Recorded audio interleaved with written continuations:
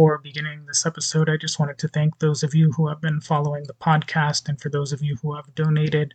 It means a lot. This is the last episode of 2022.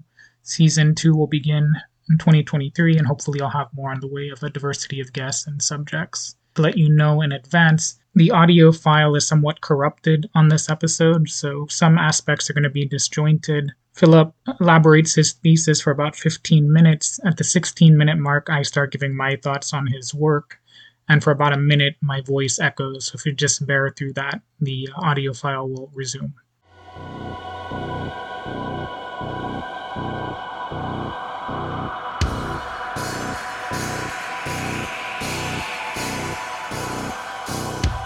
Freeman and slave, patrician and plebeian, lord and serf, guildmaster and journeyman, in a word, oppressor and oppressed, stood in constant opposition to one another, carried on an uninterrupted, now hidden, now open fight, a fight that each time ended, either in a revolutionary reconstitution of society at large, or in the common ruin of the contending classes.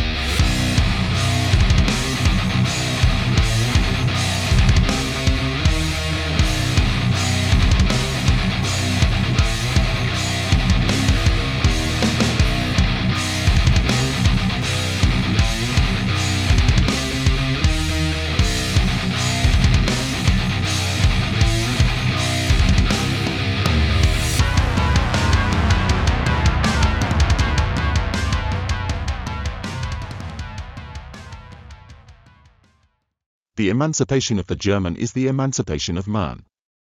The head of this emancipation is philosophy, its heart the proletariat.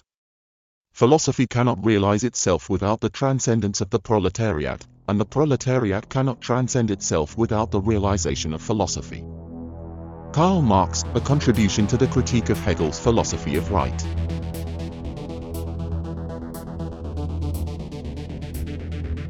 Common Ruin, Episode 5.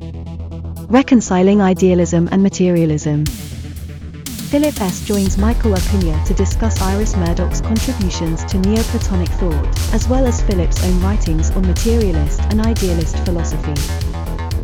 When you and I had initially got into touch about what we wanted to discuss, it seemed like we were trying to look at the intersection of idealism and materialism and see if there is a way to bridge the two. Why don't you explain your interest in that specifically, in that project, and how you've come to approach it? When I first started studying philosophy in college, I was sort of more out of feelings or maybe biases adhering to idealism because it's the first kind of philosophy I encountered and it really spoke to me. So it was my anchor in everything. But on the other hand, I found Marxism really compelling, and I always maintained that there is a way to hold those in parallel. To on the one hand, in some things be a materialist and in some things be an idealist. But that's of course a vulgarization of what I came to learn.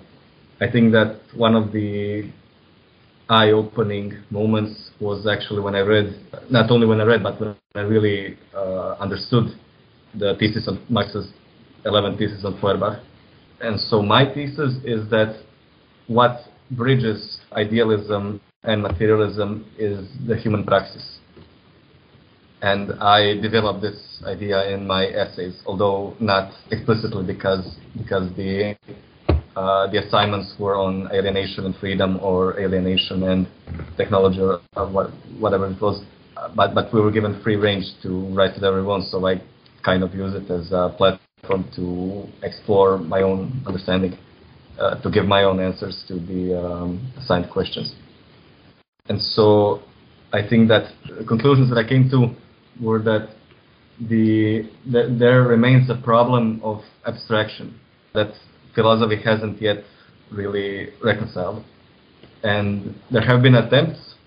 The most sophisticated but also kind of the most misleading, I think, was Hegelianism, and a little bit less sophisticated but still important and extremely relevant Kantianism. And I think that their mistake was that they tried to turn idealism into a coherent, systematic science. Specifically, the kind of science, because we know science in the ancient Greek world meant something else, but they tried to turn philosophy and the tradition of pre-Socratics and the Plato, Aristotle, the Christians, Descartes, they tried to make it as firm and as fertile for results as was the 17th and 18th century natural science. In fact, natural science was called natural philosophy, in fact. And I think that was where they made a mistake, because you can't approach Platonism as purely scientific endeavor. And what I think is a step towards reconciliation between the problem of abstraction and the, let's say, the importance of idealistic legacy in philosophy, is that Marx and Engels realized that the focus of human attention should be praxis. So the way we function and orient ourselves in the world. And so when Marx criticizes abstract philosophy in his German ideology, in Thesis on Feuerbach, and in, I think it's called, I don't know what the English title is, but basically Marx's criticism of Hegel. So those three works, I think they were eye-opening to me, because I saw what were the limitations of the Enlightenment idealism. So Kant, Hegel, Fichte. Schelling was kind of uninvolved in that whole scientific experiment, but he came to reject it altogether at the end of the career. Yeah. But regardless, he still was one of the main currents in the classical German idealism. So the main problem that I identified is when you try to turn idealism into science, you are creating a gulf between yourself and the world that you are analyzing. And of course, this isn't my genius thesis. It was postulated as a problem by Kant and Hegel. But the way that they saw solution was, for Kant, it was a return to careful scientific skepticism in maintaining the fact that we cannot know Ding an sich. We can only study the way it manifests towards us. And on the other hand, Hegel's attempt at solution was that through historical processes, we will reach a point where philosophy will become as comprehensive and as sure of itself as is science. Basically, that we will be sure in the results of philosophical inquiries as we are sure in the results of scientific inquiries. Right. So my thesis is that's a mistake, and the problem of abstraction remains. And so how do we resolve it? Well, we should postulate that praxis is not just one of the irrational components of a world machine. Some Marxists fall into mistake of viewing it like that. I cite Milan Kangerga, who is a Croatian praxis philosopher. For those who don't know, praxis philosophy was Yugoslav attempt to synthesize Marx and Heideggerian influences. Not just Heidegger, but he was very much an important add-on to Marxism-Leninism. And so Kangerga maintains that the mistake of some Marxists, and he cites Engels even as making this mistake, is that in order to be scientifically accurate, we have to create a gulf between the subjects, which is ourselves as the ones who are studying the world, and the world itself, the object. For Hegel, subject and object will be synthesized in some sort of eschatological development of philosophy, which is parallel to the development of history itself. For Marx, and this is the genius of Marx's criticism of Hegel, the subject and object are brought in unity through practice. I think it's the third thesis.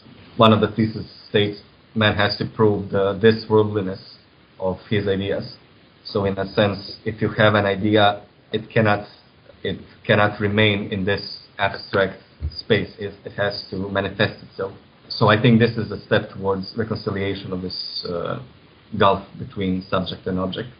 However, I think that Marx sort of gives up early and leaves a legacy of praxis being just one of the abstract concepts. Balibar, I think, is a good example of how Marxism actually became this alienated science with no bearing on human destiny or values or orientations in the world.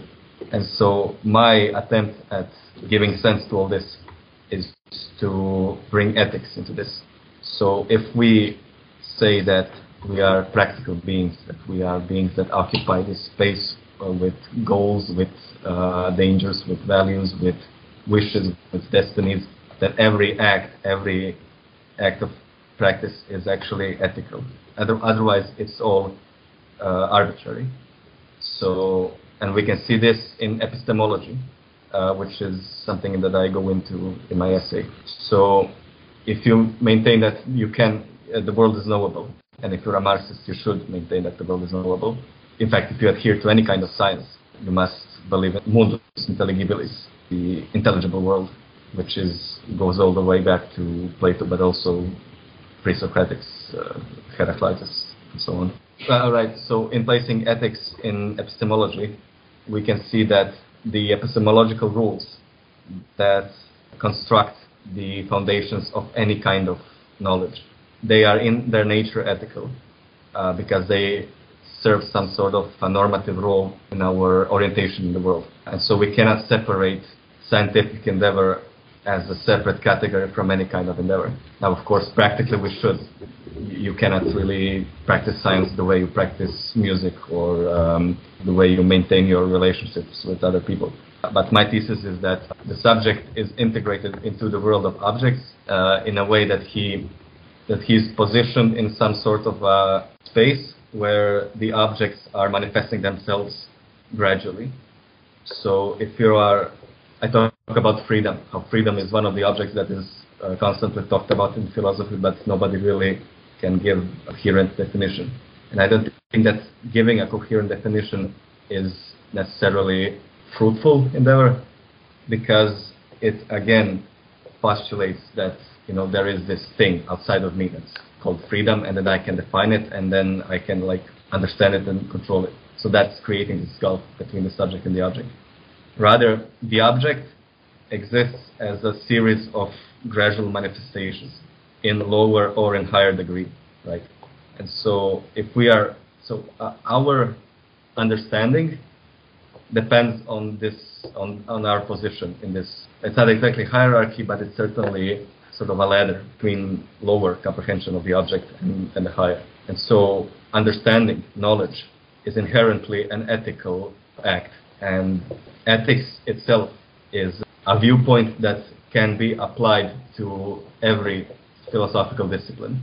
So in the essay I discuss how it applies to epistemology, I discuss how it applies to ontology, and this is where we get to affirming Platonic idealism. So we are practical beings, right? But our praxis, like our understanding, is either determined by some sort of normative urgrund, or if not, it's totally arbitrary. And if it's arbitrary, then there's no even sense in talking about it. So the very fact that we can talk about it implies that there is this normativity. So I say this normativity is ethical, and the only way it can function is if there is a middle ground between us and the perfect object we are talking about. This is the Platonic ideal.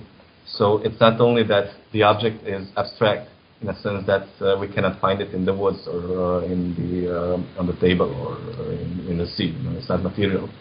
But also it's the best version of the thing that exists. Like we talk about the object of freedom. The ideal freedom is the best kind of freedom that exists. And so the way that we come to understanding this ideal freedom is to move through this ladder of degrees in which the object manifests. And in this we also affirm the Platonic form of the good, the ideal of the good, because it's the thing that not only is one of the objects, but it is the object that enables any other kind of comprehension of objects. So it's like the sun, in the Republic you have the allegory of the sun, where you can see the sun, of course, although you shouldn't look at it for long, but any other thing that you can see only because of the light that the sun gives you.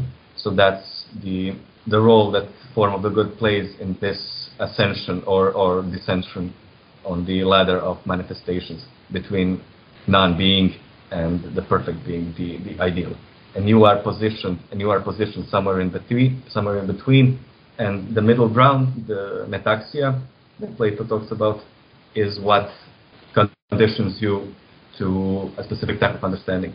If you're on a higher level and the manifestation of the object comes to you in a higher degree, then you will see how it applies to everything that is lower. So freedom applies to, first of all, being free from tyrants, not being a slave. But it also can mean that you should be free from addictions. So there are a lot of spheres that we tend to think that they're not related.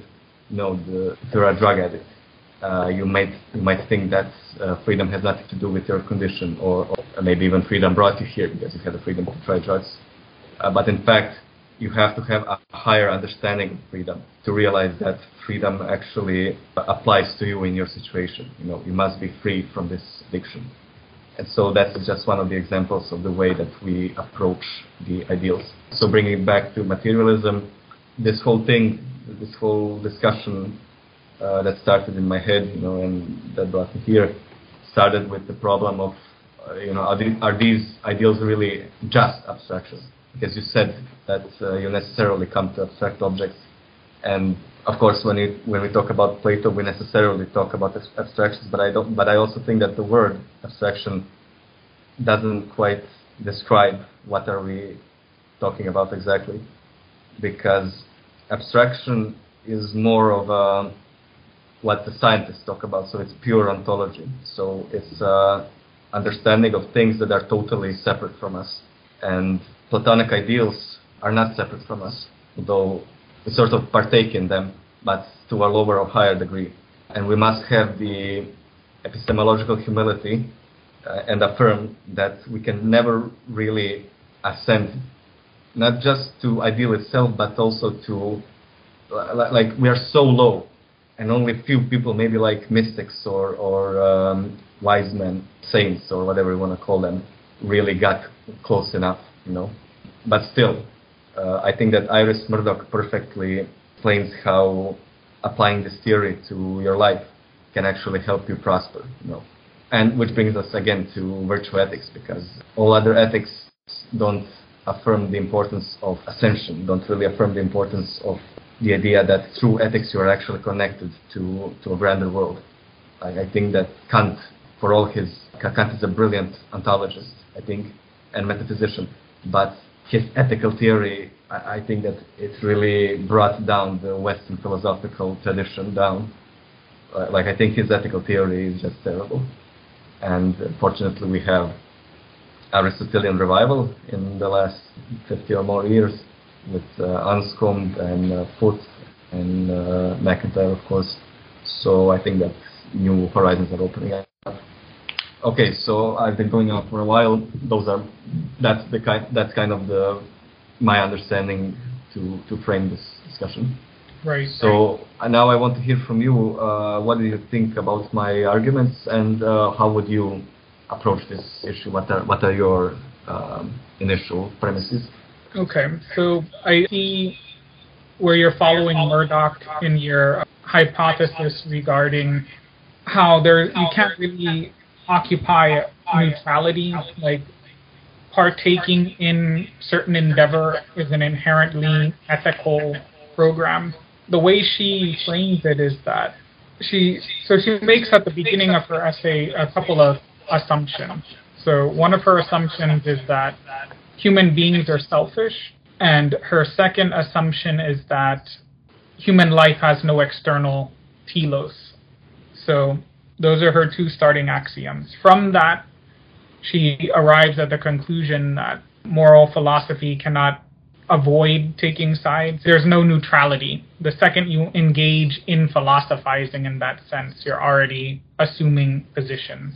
And she begins with the analogy of prayer, for instance, and how prayer for the believer enables the believer to have energy to transcend themselves. So they're able to escape that innate selfishness that she's positing that human beings possess.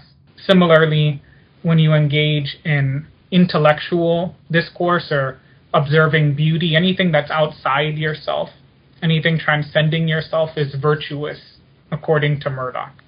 It can't help but be, because it's, again, allowing you to transcend yourself in that way, which I thought was clever, but I don't know that her axioms are accurate. I don't know that human beings are innately that selfish. I think that, I don't want to be too much of an empiricist here, but if you look at anthropology and if you look at sophisticated models of human evolution, I think that what you'll find, as opposed to this notion of innate egoism, is what you find a high degree of altruism in our species. I think Aristotle was right that we're an innately social animal. So if we start puncturing her starting axioms, that can be a problem for the whole thesis, right? I don't know that it's devastating. I think that there is a point to be made regarding transcending the self, because even if we're not innately as selfish as she's claiming, we certainly are historically at this moment, and we have been in various other periods. So there's something to be said for transcending the self, even if it isn't as extreme as her position would suggest at the outset. Regarding her abandonment of teleology, as an Aristotelian, I found that somewhat problematic. And as a Christian, I found that problematic because it's at odds with eschatological conceptions that I affirm. But be that as it may, if I'm just going to suspend my own axiomatical objections, I think her argument stands pretty well on its own terms. I guess when we return to the question of freedom that your essays had tackled more directly than Murdoch's, I think you're right that there's a certain sense, especially if we're going to approach it from a position of Platonic idealism, where those kinds of high-level conceptions are never going to lend themselves to the degree of scientific precision that an analytic philosopher or even a German idealist, somebody working in that tradition, would accept.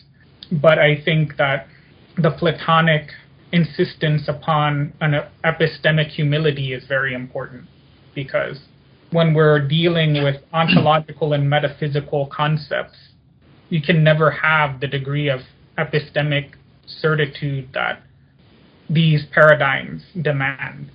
But I think that that's an unreasonable standard. I don't think that when we're dealing with moral philosophy on this level, that we don't have the luxury of those kinds of modes of analysis. We have to accept a degree of opacity, as it were.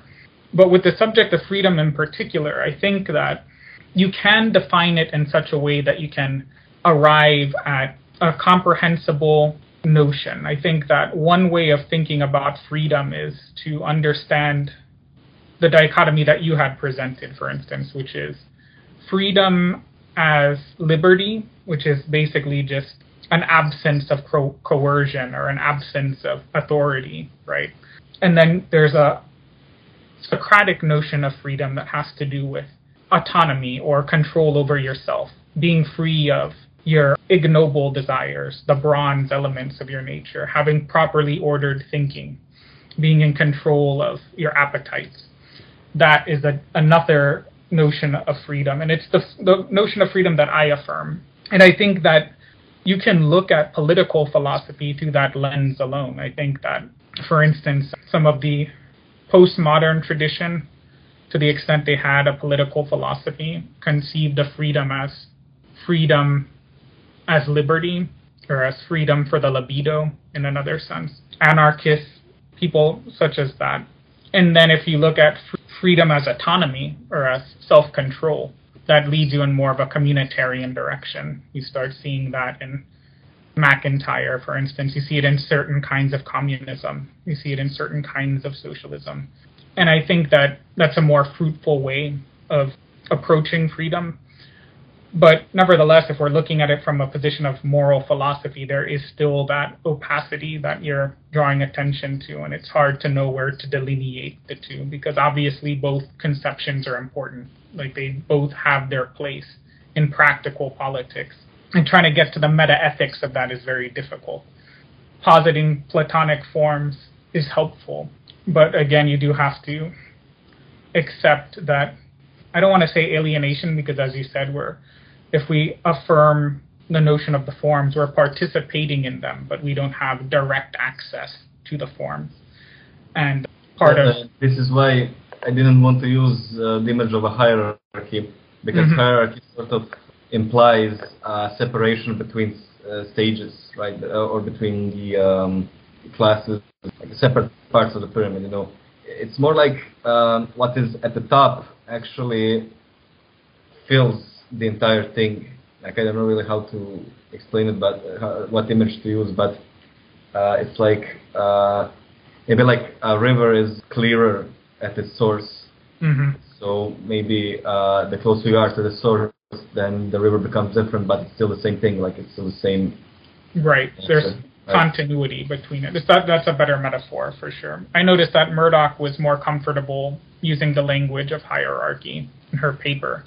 But be that as it may, going back to Marxism and its origins in German idealism, as a philosopher, you know that part of the problem here when we're talking about idealism and materialism is that they're really theoretical postulates that they don't lend themselves to verification. They just can't in principle. So the way that the tradition has historically approached it is simply affirming one position or the other and then following through with that. So Marx was an Epicurean atomist, and so was Engels. But they never really needed to justify that position, and they couldn't justify that position. It's just something that it's a starting axiom for them. Everything else follows. Now, where the idealist has an advantage when you're dealing with an atomist like that is by interjecting the notion of free will. Because if you're going to really argue that position consistently, it's going to lend itself to determinism ultimately. And I don't remember what paper I read this on, but if I recall correctly, one of the distinctions that they were trying to draw between Marx and Engels, for instance, is that if you read Dialectics of Nature, for instance, Engels is really leading in a more deterministic direction. So he's starting with the position of all reality is matter and motion, and from that he's concluding in political philosophy in such a way that it is somewhat more deterministic than what you see in Marx. So Marx never really wrote on those kinds of questions directly. It just wasn't his area of focus. But you do see the theme of free will more in Marx's writings. And I think the way that Marx got to that was by affirming the Lucretian concept of Kleinemann, the swerve in atomism that allows for contingency and free will that isn't perfectly deterministic. But that was a position that's never been persuasively argued. And I think that the idealist is amply justified in drawing attention to that you can try to make room for contingency and for freedom and free will in that paradigm, but there's just no really persuasive way for the materialist to do that. So I think one way to approach the question of materialism and idealism as a Marxist or as a communist is to simply say that the starting axioms that Marx and Engels had, they were never persuasively argued in the first place. We could easily stipulate that metaphysically we live in a universe that is governed by abstract objects or by divine ideas or any number of things. But that doesn't negate the truth in, say, historical materialism.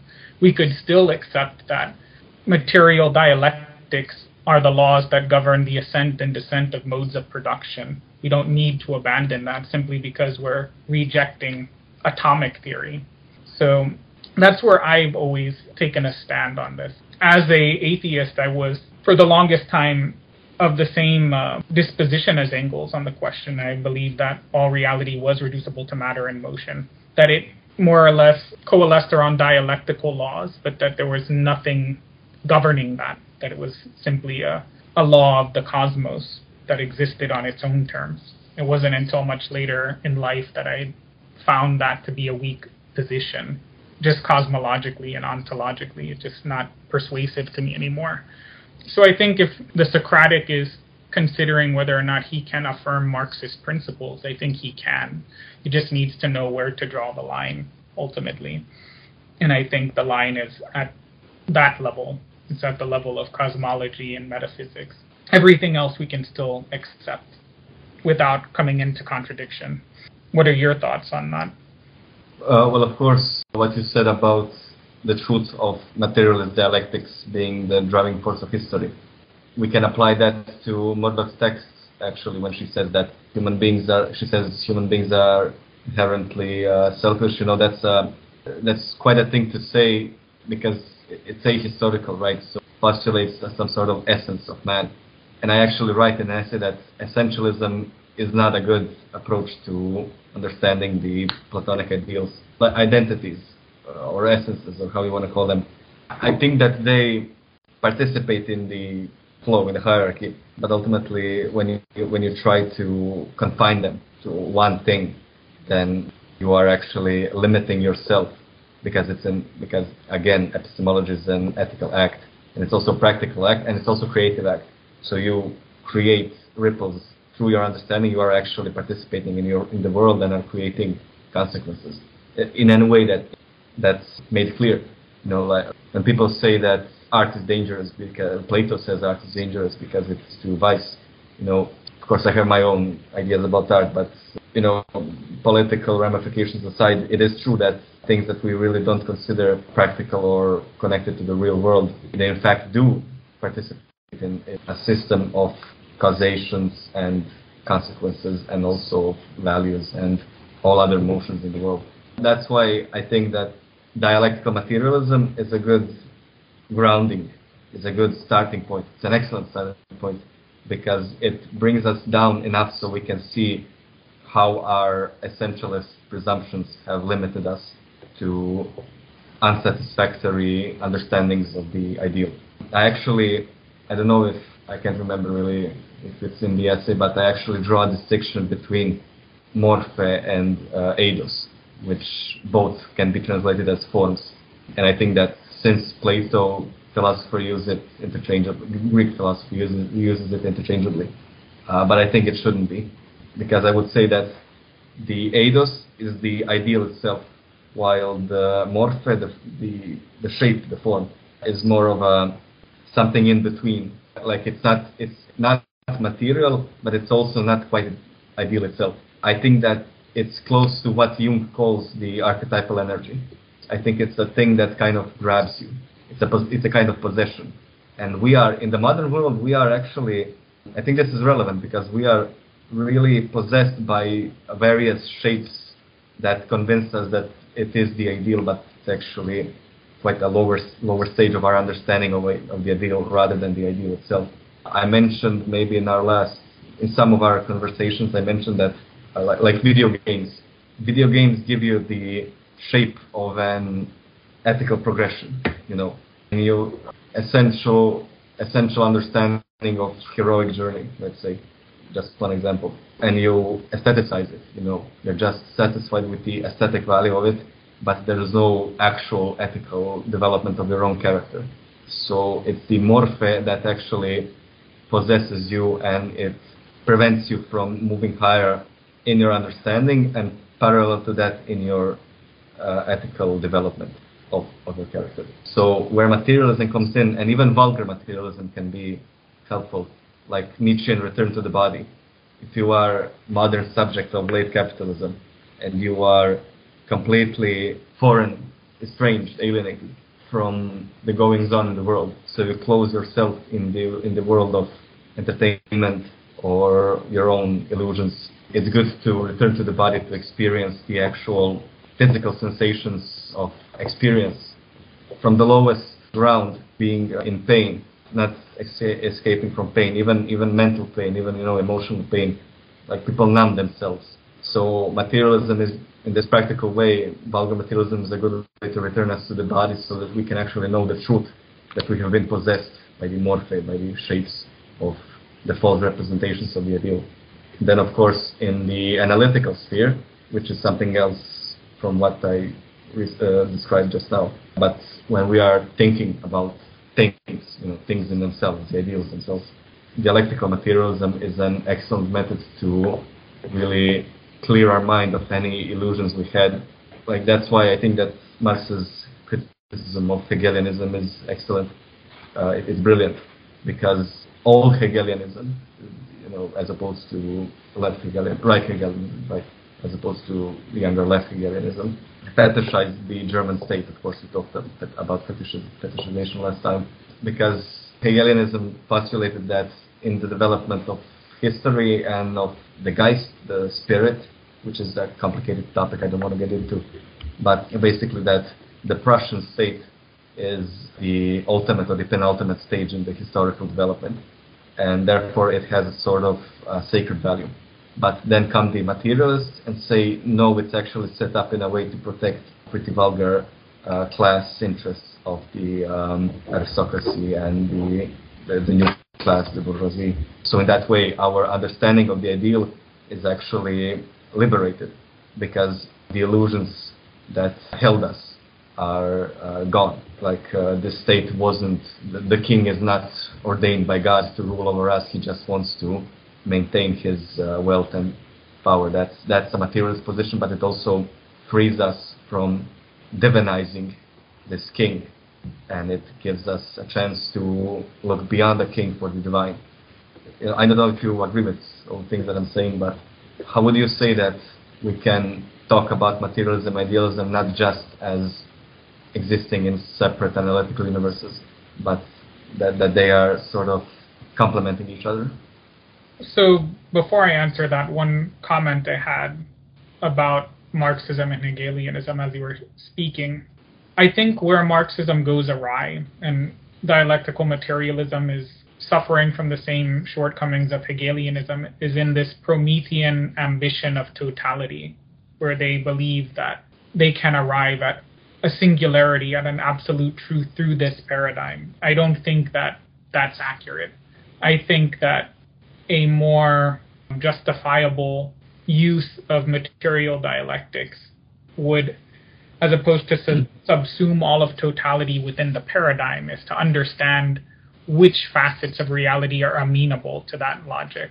So the Aristotelian in me doesn't want to cast aside essentialism altogether, because I do believe that there are essences in reality. I think that these essences are shaped by history, so I know that that's not essentialism as is sometimes thought of in philosophy.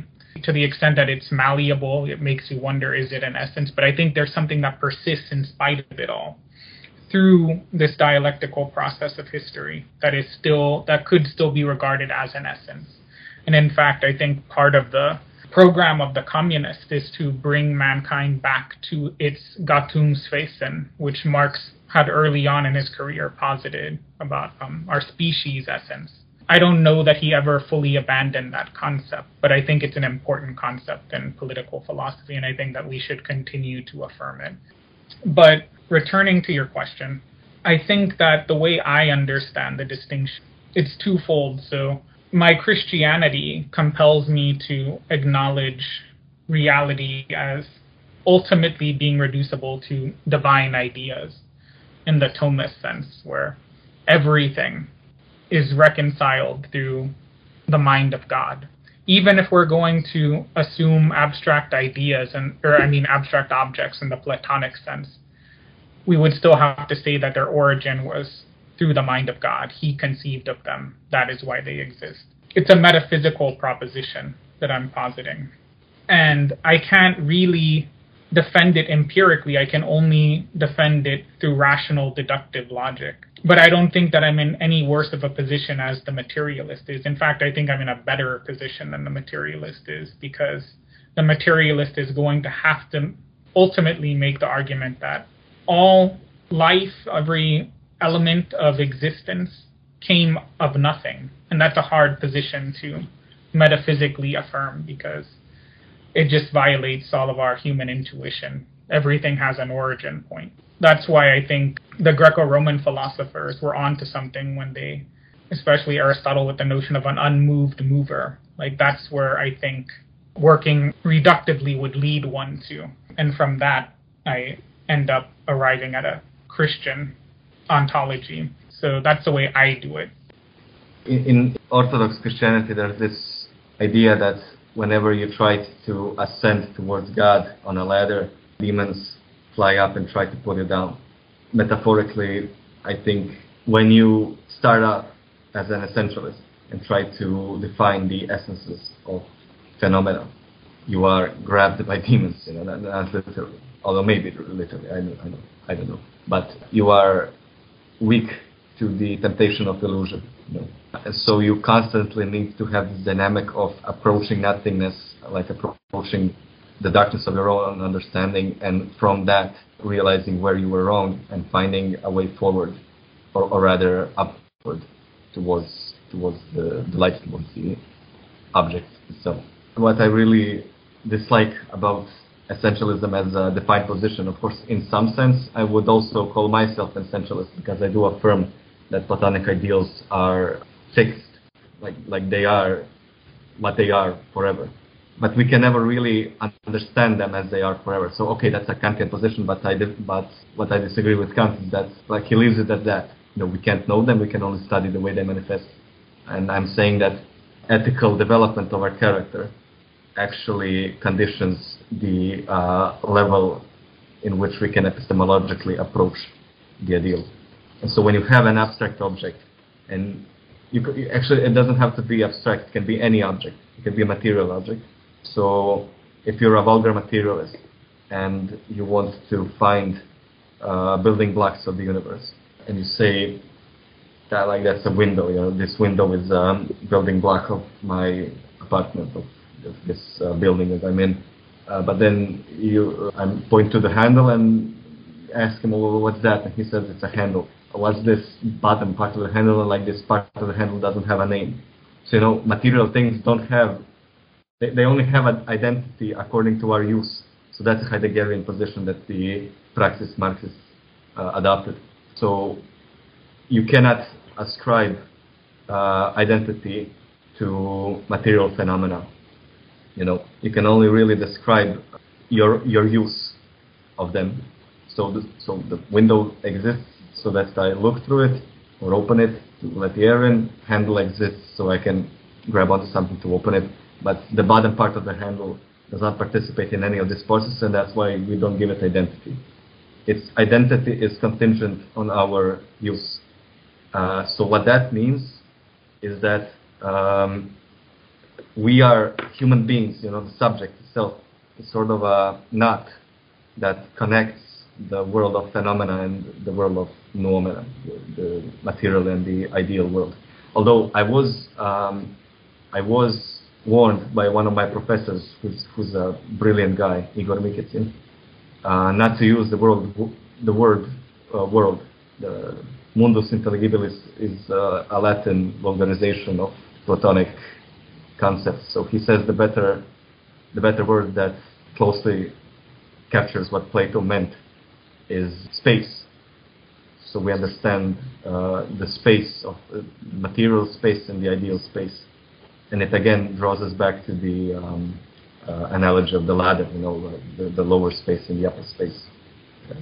Because it's one thing, it doesn't exist in two separate worlds. And also I think that Descartes terribly vulgarizes too with his idealism. I think idealism is not a good position if you try to affirm Platonic idealism. And so based on all that, materialism actually focuses on us. Identities in the material space depend on us. But of course, they are contingent on us. But it would be silly and Promethean and, in fact, Luciferian and incredibly narcissistic to say that we ourselves aren't contingent. Now, maybe we can say, like Feuerbach, we can say that, well, we individually aren't contingent, but the humanity, the totality of humanity is actually not contingent. And that's when we come to a thesis on Feuerbach. What Marx does there is brilliant. he actually shows that humanity in Feuerbach's understanding is just one of among many abstract concepts, and that we shouldn't understand humanity as such. But then he comes out and says, well, actually what Feuerbach means, like Feuerbach says God is actually humanity, Marx says no, Feuerbach's humanity is actually the totality of historical relations. But then he says, well, that's enough to explain away God. And saying no, Marx, without meaning to, he actually opened up space to move beyond Feuerbachian criticism of theism.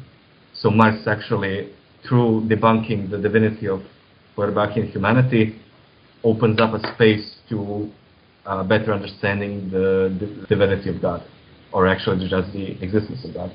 And I've often said that the mistake that materialists make is that they want the heaven to come down by putting science up. We shouldn't approach it as dual aspects of the same thing, or maybe even dialectical way. Like, I don't think that we should try to synthesize materialism and idealism. I think that they should maintain their identities, but also that sort of the way that idealism is true and the way that materialism is true is that actually materialism occupies a small space in the comprehensive idealistic worldview. So in a sense, subsumed into the circle of idealism. So the idealist should conceive of materialism as having a function in analysis and having a function in reality, but it's a subordinate role because we're postulating that reality itself comes from phenomena that is immaterial, in a sense. And then going back to the German idealists, we could say that Kant was at once too modest in his epistemology by trying to separate the phenomena from the noumena in that rigid way that he did in his critique of pure reason, but that Hegel was far too ambitious in his project. So the Platonic alternative is kind of an intermediary between the two. Kant is interesting because while he is too modest in his epistemology, like you said, he sort of exalted reason well beyond what it could justifiably be expected to explain. And that's most evident in his ethical system, which is ultimately circular. And I think MacIntyre did a brilliant job deconstructing that. I mean, even Nietzsche did a good job deconstructing 100%. That. It was never meant to stand serious scrutiny. But yeah, that's why I think we need to get beyond the German idealist paradigm. And I think that the way to do that, ironically, is by going back in history and further, returning to the Eretaic philosophers and the Socratics. Because even on a matter of metaphysics, they still were in advance over what succeeded them in philosophy. But yeah, that's why I found Murdoch's paper so intriguing. I guess I found it all the more intriguing just because she was arguing it from what sounded like an atheistic standpoint. And I'm always intrigued because really I think the best metaphysical alternative to conventional theism is Platonism. But I think Platonism itself ultimately reduces to a monotheistic faith of its own. I think that the form of the good is, for all intents and purposes, a god, because everything emanates from that form. All other forms emanate from that form. Everything ultimately comes from the form of the good, which when I was rereading the dialogues, it just coheres nicely with a deist framework. So I think that... Sorry, did you say deist or theist? Theist. Since it is, in a sense, monotheistic, it's better conceived of as a theistic kind of religion or a monotheistic kind of religion. That doesn't mean that you need to believe in the immortality of the soul or any of those doctrines, but nevertheless, it isn't as irreligious as other atheistic frameworks would be. Another contender is kind of a Pythagorean notion, which is somewhat Platonic in its own right, where we're talking about. Of course, Pythagoras actually was one of Plato's greatest influences. Right, yeah. And so we can still, to this day, I think, mathematicians are some of the foremost proponents of the notion of abstract objects just because of its explanatory value in all manner of research and phenomena. But the kind of reductive materialist paradigm, I don't think really stands up to scrutiny. So I really think that Marxist philosophy would do well to start grappling with these first principles again. Ultimately, is one of the reasons why Marxism has suffered from a deficit of ethical, moral philosophy in its political programs. That's not to say that Marx himself was without a ethical system, but he was of two minds of it. At times he relativized it too much, but I think if you do a careful exegetical examination of his writings, especially when it comes to matters of justice and of alienation, you see a trans-historical notion that persists throughout his career, even if he emphasized it more earlier in his career. It's still evident in Capital, it's still evident in his more mature writings. I just feel like it's been lost, and I think it's been lost because Leninism took the reins, and Western Marxism wasn't much of an advance after that when it came to moral philosophy. The Praxis school is interesting, the Yugoslavian Marxist, but I do have issues with the sort of existentialist philosophy that underlies part of it. I think that there are issues with Heideggerianism and with other existentialist frameworks that perhaps we can discuss at another time, because that's Yeah, not only that, some people have, especially in Serbia, most of the Praxis philosophers sided with the Milosevic regime. Really? Yeah. I didn't realize that. And some people said it's because of Heideggerian influence. Yeah, it could be. We know where Heidegger ended up during World War II. Could very well be a causal variable. There is certainly a tendency in Heideggerianism towards the characteristically German irrationalism. Yes, yeah. And I think that's one of the contributors. What I found important in Heidegger, but also, I think Heidegger works more in the frame of, I think the value that Heidegger has is the one that Praxis philosophers found in connecting him to Marxism. So Heidegger on its own is, he's interesting, he should be studied, but don't get too seduced by his originality. There's a lot of indebtedness to, first of all, ancient philosophy, and also there's a lot of maybe even unintentional leftovers from German Romanticism. There's even some Lutheran underpinnings that I detect in aspects of Heidegger's work, remnants of a secularized theology there. Well, what I still think that is important in Heidegger is the way he describes how identities in material world are contingent on our function in the world. Mm-hmm. He uses the terms ready to hand and in hand, or whatever the translation is. Mm-hmm. And so I think that he brings to focus the fact that you really can't understand subject as an independent thing in the world, like he is part of the world. Analogy I use is when you enter into the ocean, the water rises, no matter how insignificantly, because we are talking about the ocean, but still, you do when you enter into something to study it, your very presence conditions it. Right. Mm-hmm. So that's, I think, what Heidegger brings to focus, and I think that's what the Praxis philosophers interpreted very deeply. But returning to your essays, again, I found it interesting because our respective views coalesce a lot, and then I see points of departure here and there. I've been working on a paper on political philosophy and Marxism for the last few months. I've just been too distracted to complete it, but the role of McIntyre in both of our works is pretty pivotal. One gains a lot by applying his insights. I don't know if you're familiar with the edited volume Virtue and Politics But if you've not read that, it's a contemporary Marxist engagement with McIntyre's work, and he offers a few papers of his own in response to some of what's written. I found it's very valuable. It's influenced my own thinking to a considerable extent. But I guess where you and I still depart a little bit is it comes back down to the Platonic Aristotelian divide. I find value in postulating the theory of forms. I think that your work and Murdoch's essay that I read, it's very thought-provoking and compelling, and I've not necessarily ruled out the possibility of the theory of forms altogether. I think that there's much to be gained through that paradigm, but I still am not completely persuaded.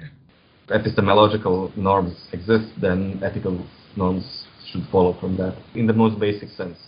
Right. Like when I discuss with you, and if we disagree, then I shouldn't make up things about your position. Like, that's the most vulgar understanding of it. So there are norms in our discussion, and there are norms in what we can consider scientifically and rationally valid. Then there are norms also in our functioning in the world.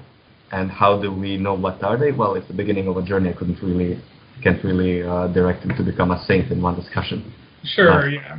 You could also even view this through an Aristotelian framework, where you could point out that in the very language that we use, there are embedded value judgments, especially historically speaking, but they still remain with us. When you use language such as, what is a man, for instance? Well, a man, we have a whole litany of ideas of what a man constitutes. And within that are value judgments that people fall closer or further away from. And so it's also just embedded in the very vocabulary we use in many ways. But I think you're right. And this is kind of a niche problem, because all things considered, statistically speaking, we're not dealing with many philosophically oriented people in our lives. I think most people have a rudimentary ethical, moral sense that they navigate the world with. So I'm not necessarily concerned with trying to persuade them one way or another about something as rarefied as positing a theory of forms versus anything else. Please visit commonruin.wordpress.com for Marxist analysis from a paleo-communist perspective. And consider supporting this podcast by becoming a patron at patreon.com/commonruin. All patrons are given access to bonus content and other benefits. Thank you for listening. Mögen die herrschenden Klassen vor einer kommunistischen Revolution zittern. Die Proletarier haben nichts in ihr zu verlieren als ihre Ketten. Sie haben eine Welt zu gewinnen, Proletarier aller Länder, vereinigt euch.